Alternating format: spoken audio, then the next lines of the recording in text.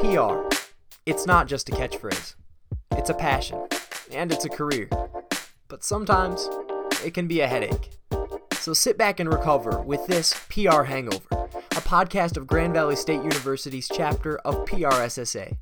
I'm your host, Brady Mills, and this is probably the only hangover you'll ever look forward to. Journalists and PR pros have two very different careers, but there are some key similarities between the two, and one of those similarities is the importance of understanding how the words we use impact the communities into which we're communicating. Bryce Huffman is a reporter and producer at Bridge Detroit, a nonprofit, nonpartisan news source on the east side of the state. He has a lot of experience in communicating about difficult community issues and bringing voices to people and making sure that they are heard. All that said, Bryce has some great words of wisdom for students, and I hope you'll stick around to the end to hear how we can go about entering the career of either journalism or public relations. Welcome, Bryce. Thank you so much for being here today. Before we just hop into the content questions, I would love our listeners to get to know you a little bit. So if you could just tell us, if you had to write a book, and you do a lot of writing, but if you had to put it into a book, what book would that be, and what would it be about?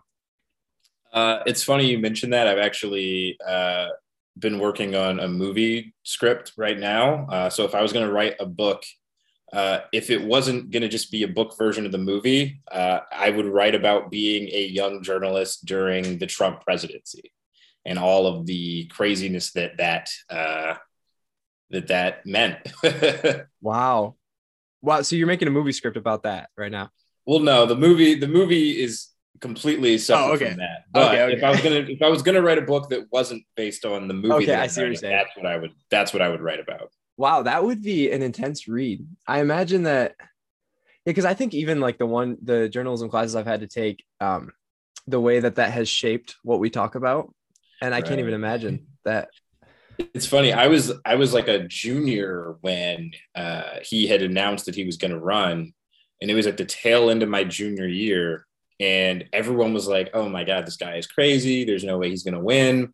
And like, there was me and maybe like a few other people in my class that were like, oh no, he could win. I've been to certain parts of Michigan where, yeah, I could see him winning.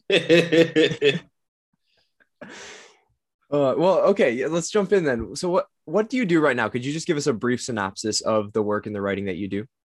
Yeah, right now I am a reporter and producer for Bridge Detroit. We're a nonprofit newsroom that is really focused on telling the stories of underserved Detroiters, people who've been here for a long time, stuck out really difficult financial times, stuck out, bankruptcy, stuck out, the massive tax foreclosures, and people who, just deserve to have their stories told and deserve to be given kind of a voice in a media landscape that, can really often ignore them. So what I do now, this isn't necessarily my beat per se, and it's never been said in those explicit terms, but I primarily cover community and police relations. We have a pretty big police department here. So anything that goes on with police and resident matters are kind of the things I cover most, but occasionally I cover other things like Black businesses, just like different events around the city, affordable housing related issues. So cover a little bit of everything, but mostly going to be focused on police and community relations. Okay. And just for my knowledge, like is nonprofit news reporting, is that common? Are there a lot of nonprofit newsrooms? Yeah. I think people often don't think about it as like a nonprofit newsroom, but NPR, nonprofit news, they are not selling ads on their website. They're not bombarding you with ads in their air coverage. Same for any PBS station that does news, those are nonprofit newsrooms. And Bridge Detroit and Bridge Michigan, which is our kind of like big brother or big sister type company, they're also a nonprofit. Okay. Yeah, no, that totally makes sense then. So now I would love to talk, because I think PR practitioners can hear a lot of advice and learn from this as well. But you cover a lot of important community issues that tend to be difficult to talk about, or they either haven't been talked about or people aren't aware of them. Right. I guess I'd be curious, because I know you've done this on the west side too, of Michigan. Like where does that boldness come from to tackle those things, to dive in and to cover what could be sensitive issues? It's funny you said that. And when I was looking over the questions, I saw that was one of the questions. I don't think I ever thought of it as a boldness until later in maybe more recently in my career. I think what it really comes from is trying to tell stories about people, and trying to tell stories that maybe haven't been told before, or tell them in a way that hasn't been done before. So, like you said, I do tackle a lot of difficult subject matters. A lot of interviews leave me grabbing the tissue box to wipe away tears. But I really think it just comes from, trying to tell the stories of people who feel like they're being ignored. And have you found that in that prioritization of people and their stories, have you been able to build some strong relationships through the process? Oh yeah. Anytime you do a story where you end up crying during the interview, like you feel like you just formed a bond with someone. It's a very, as a professional journalist, like it's not an easy thing to be like that vulnerable in front of somebody. So I've definitely bonded with some of the people I've interviewed before. A lot of these people have been through really hard things. Some of them have lost children. Some of them have been injured themselves, in various ways. So I definitely still keep in touch with a lot of the people I interviewed. I love that you mentioned, some of the reporting I did in West Michigan, because I still keep in contact with a lot of those folks as well. Mm. That's really cool. And so on the other side of that, have you faced a lot of backlash for your work, especially I would imagine covering the police community relationships? Yeah, it's interesting. I don't know if backlash is the right word. But I've definitely made some people in the police department raise their eyebrows at me. When I go up during any of their press conferences to the podium to ask questions, like you can see a couple of them kind of roll their eyes, like they know I'm going to ask something that they're probably not trying to talk about or trying to answer. But I also think part of that comes from, they know I've got a job to do and I know they've got a job to do. And as long as I respect kind of the professionalism of both priorities that are there, it hasn't ever gotten out of hand. Yeah, I should knock on wood, because I could totally see it getting out of hand at some point. Well, I was just about to ask, and you were on the podcast before to talk about this, but the professional relationship between PR people per se, but the voices of institutions and the reporting voice, and that relationship is obviously very key. So when you go about these issues that are maybe more tense, are you able to build a relationship? Is it just professional? Is it beyond professional with the departments that the police might be a good example then. But what does your relationship look like with those communications pieces on the police side of things? It's funny. There's a couple communications people in the police department who I talk to, almost every day, or a few times a week. And I think the way that the relationship works is, I tell them really honestly and openly, hey, this is the story I'm doing. This might not be comfortable or nice for you guys, but, this is what I'm trying to figure out. How would I figure this out? How would I go about answering these questions? And when you're really open and honest and you just, lay it all out for people and you show them your cards, more often than not, they kind of respect that and they are willing to help you out, especially if you're young and you're new in your career. They're always willing to make sure you fully understand things before you report them. In the police department, I think that's probably the easiest example, because those are the people I talk to so often. When I see them in person, there's no animosity. It's just, hey man, I'm glad you guys are doing well. I'm doing well. Let's both do our jobs. And, we all want the same thing. We want Detroiters to be safe and live long, happy lives. And they're going about it their way and I'm going about it my way. Okay. So if we could build off that, what then have you had frustrating interactions with communications people before that, or PR people that you're like, wow, they are really not getting it. And there's a better way to do this? Yeah, I've had it in a few different ways. So with the police department, I think the frustrating thing is there are going to be times where me and my editor are talking about how do we tell this story in a way that doesn't make the police look bad necessarily, right? Or we want to do this story about this difficult thing, but we're not trying to make it seem like we're anti-police or we're anti this person in the department. We really want to highlight the thing they're doing to make a difference, right? And it can be frustrating at times when the police department is kind of hush on certain information that would help them look better in our eyes. For a story I did a month or two ago was about the number of sexual assaults in Detroit. And I was like, the department said they're going to change their approach and they're going to do these things. I'm trying to make them look like the proactive department that they say they are, right? And then when I asked them for certain stats and certain data, I just didn't get it, and I was like, well, why wouldn't you give that data if we're trying to make you look like the heroes of this story? But it's also, I understand it from their side. It's, they can't give out certain personal information. They can't give out some data that might interfere with the strategy that they're going with. So even when it is frustrating for the police department, like I more or less understand why they're being that way. There's another instance where I just did a story on a gunfire detection system called ShotSpotter, and they're a private company based out of California, and they're working with a PR firm to kind of handle, coordinating interviews and getting their message out. So, I reached out to them and we did an interview. After the interview, they didn't like how I covered something. And at first I was frustrated, but then we talked it out and we figured out how to kind of reach that middle ground. And I think that's really what it comes down to. It's like, you got to see things from the PR side of it a little bit as a journalist and understand like, okay, even if I'm really interested in getting this story out this way and framing it this way, what might they think about it when they read it? They're trying to, work for their client.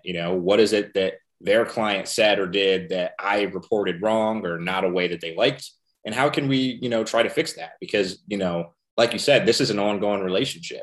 A lot of these people in communications are people I'm going to be talking to for the next few years of my life. So, I got to make sure that even if I do a story that they don't like or that they don't necessarily love the way I did it, that I did my job and did my due diligence so that even if they don't like it, they can kind of live with it and move on from it.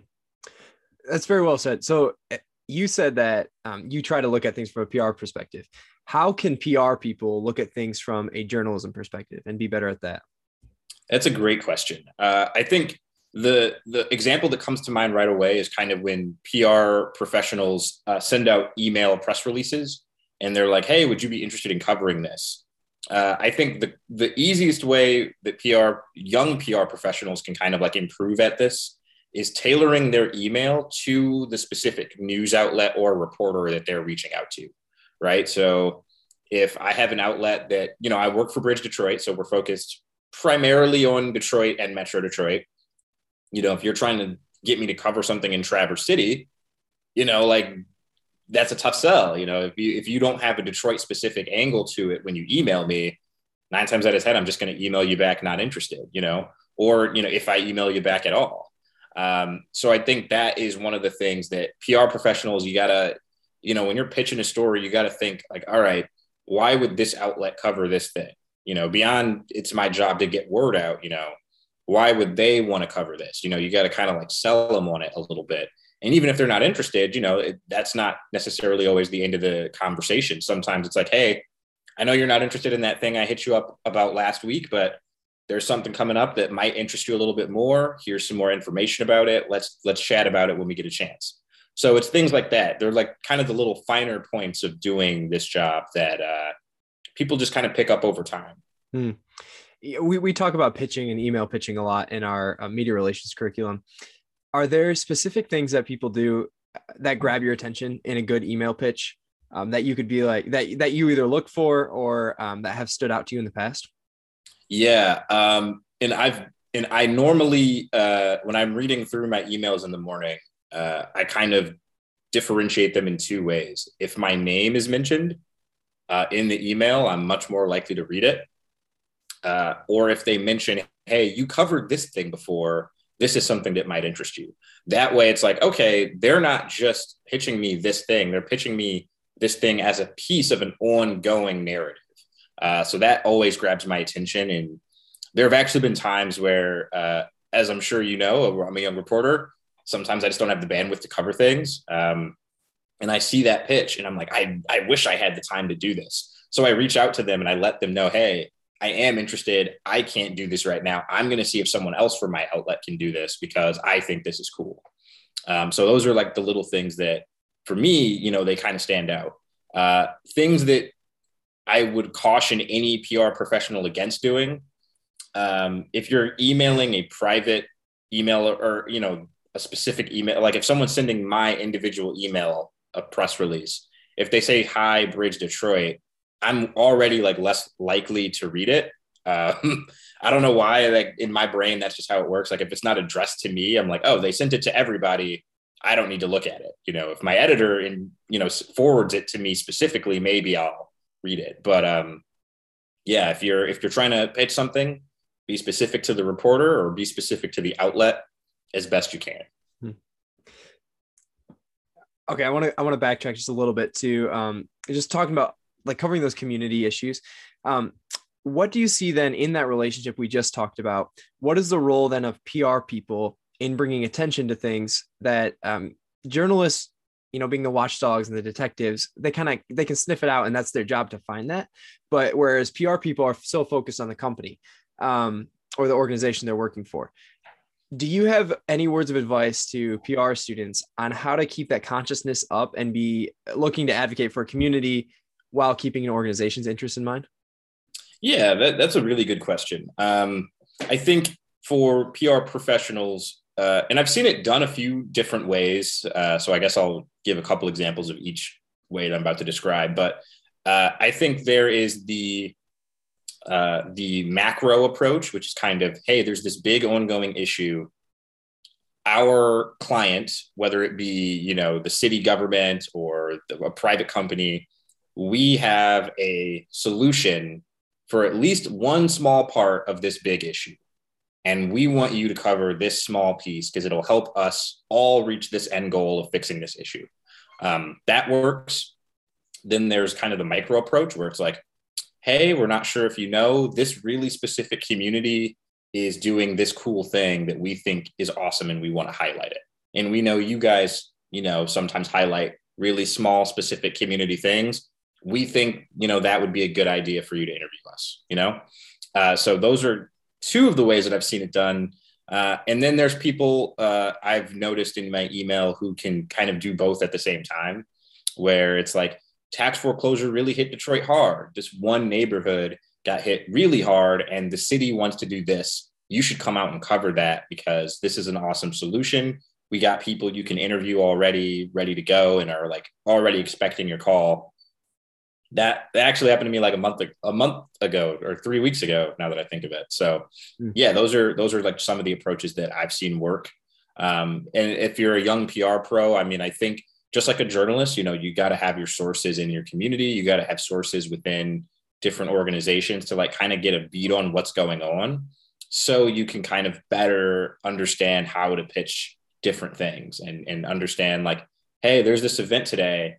And even if you're not interested in covering the event, this person from the community who can speak on a wide variety of topics will be there. So if you have any stories where this person might be able to help you, you should come out and show up. You know, that works too sometimes. In your writing, do you find that in events like those or, you know, I mean, any story really that covers what you see as an important community piece, how do you are there specific tactics you use to go about making sure that that your writing can make people care almost? Obviously that's a really hard thing, but yeah, that's a really good question. And I think it's something that I'm still kind of like improving on, even though I follow this very basic principle that I learned way back when I was in journalism school. It feels like yesterday, but it was, now that I'm like thinking about it, I was like 2014, 2015. But my professor said really simply, stories are about people. And if you follow that like small bit of advice, any story you do, like highlight how this affected a person or a group of people, right? Tax foreclosure is such a big thing, and it's got a lot of complex moving parts. But for me, it's like, all right, I'm no expert in tax foreclosure, far from it, actually. But if I can focus on what one family experienced, what one neighborhood experienced, what one block in the neighborhood experienced, then I can tell the story. And then all the other details, I can sort out later. So for me, it's all about trying to tie every issue to a person, whether it be someone who's already been affected or someone who's just concerned. Yeah, I think I answered it. I don't know. No, that was amazing. And I think it's funny how easy it is for us, especially the PR side, as we're studying things, just to be like, oh, there's an event coming up, get a quote from the CEO or whatever. Yeah. And it's not at all the same thing that you're talking about, where it's like that event might impact people. So why aren't we talking about the people? Yeah. And I think journalists fall into that trap too. We think about like, in Detroit, obviously we have a lot of crime problems here. And I did a story for PBS back in the fall about gun violence and what it takes away from communities and families. And growing up here, so often I would read these stories and it was just like the number of people who died. And a quote from the police and maybe a quote from like one family who lost somebody. But if the story is focused on the family first, you can kind of pull out why it's such a big deal for people. It's like, I focused on like this one woman who died, right? And then later in the story, I'm like, she's one of 330, so it's like the care and attention you give to one story, you kind of help amplify it throughout, once you give that number and once you give the broader context. Yeah. And I've noticed that even in a lot of the reporting I've been reading from the Ukraine-Russia conflict right now. Right. Yeah. The ones that stand out to you are the ones that can pull those people out and make you realize how many of those people are being affected. Yeah. Right. And it's like, especially, in America, we have this tendency to like think about these foreign conflicts as like, oh, that's their problem. That's all the way over there or whatever.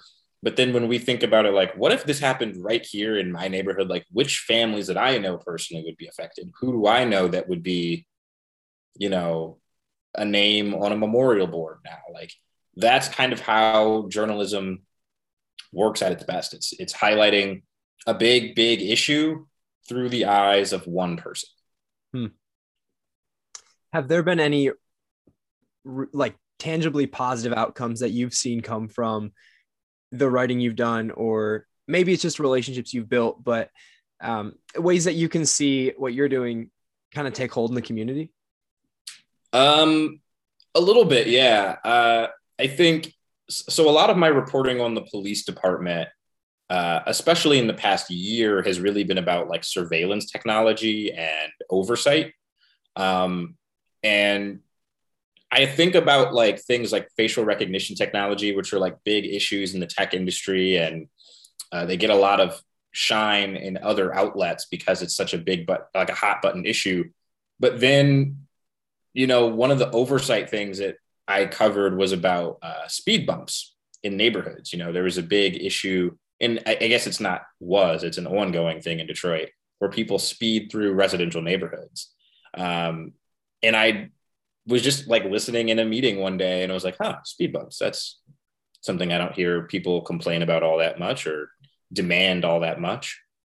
So I did like 3 stories on just speed bumps and people loved it. Like, like immediately, like people were talking about like drag racing through neighborhoods in a meeting. And I just decided to write about it because I was like, all right, well, that's a very hyper local story that no one else is really covering. And then in the next meeting, the police were like, all right, we're devising a plan around drag racing through neighborhoods. And it's like, wow, that happened so fast. It only took a few residents complaining and then me writing about it for it to like kind of catch fire. So, I think that's like the one example where I'm like, something I didn't necessarily expect to catch on. That's really cool. I mean, just to be able to see things take hold like that, that's really cool. Okay. Two-pronged question here to wrap up, but if you had to do it all over again, would you still choose journalism over if you had to choose between journalism and PR? And what advice could you give to current students of either side in deciding that path? Obviously they have similarities, but they're quite different. So what can you speak to that? Yeah. So it's really funny you mentioned that. I actually, when I was in Grand Rapids covering stuff in West Michigan, my roommate, he's still a PR guy, but he was a PR guy then. He worked for a local PR agency in Grand Rapids, and we lived together, and we would always talk about the difference. I would still choose journalism. I think for me, like, I'm just a natural storyteller. Like in all of the things that I do, like in my free time, like I'm always crafting narrative to some degree. So I would still choose journalism. I think my roommate would still choose PR, and his reasoning is in journalism, like you're tasked with caring all the time, and it's exhausting. It's draining. In PR, you're tasked with caring about what your client needs you to care about, which can be kind of liberating for a lot of us in both fields are very like empathetic people naturally. We're people who naturally want to do good and care for the betterment of human beings. And in PR, sometimes you can like detach yourself just a little bit more from the issue, and you can focus on, all right, let me not think about the daunting issue. Let me think about what my client is doing about the issue. And that can like help you kind of like stay rejuvenated and motivated to like do the work. So I think for me, I would still choose journalism. And if someone's kind of figuring out which way they want to go, just as all of my PR professors in college said, PR does pay better. So if that's something that is like really important to you, like PR probably is the better fit for you. If you were more so interested in like really getting at a grassroots community level, journalism is probably better for you. But you know, even then, like depending on where you work, that balance could change. So I would say weigh your options, try things out. A lot of colleges like have multiple media outlets and multiple organizations you can join, just like, you know, the PR organization you're with. So try things out, figure out what you like, what you don't like, and figure out why you like it or don't like it.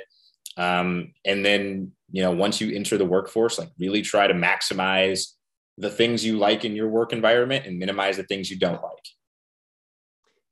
Thank you for saying all that. We don't find that kind of thing in our textbooks. And I think it's really helpful to hear that side of things from someone who's in the field on the other side of it. So thank you. Are there any other things that we didn't hit that you would that are burning on your heart to share? I feel like I did have something before. Oh, I know what it was. If you are young and coming out of college, ask for what the starting salary is. Always ask, and always negotiate for more, even if it's more money than you expected to get offered. That's something a lot of us don't do early on. Like we take what we're given because we're like, oh my goodness, like this is a great opportunity. I've never been given one. But a lot of us on both sides, journalism and PR, are actually underpaid. So always negotiate for more. And it's really, people feel awkward about that, but it's actually really easy to do. What you always do is when you get offered, you're like, oh, I love that I appreciate this offer. Anyway, I could make more. I'm looking to save up. I'm looking to buy a house. I'm looking to, whatever it is, and just ask for a little bit more and see if they give it to you. And if not, sometimes they just can't afford more. You're budgeted at a certain spot. Other times they'll give you more. So, never be afraid to ask. That's also really good to know. We don't talk about that too much. Well, thank you so much, Bryce. I'll drop your social contacts in our description. So if listeners want to follow along, they're welcome to do that. But thank you for being on the show. Of course. And there you have it. If Bryce's words resonated with you the way they did with me, I would highly recommend following him on Twitter and connecting with him on LinkedIn. If you're interested at all in hearing about what he's doing or following up on his work, that is the place to go. So thank you so much for listening, and we will talk to you next time on PR Hangover.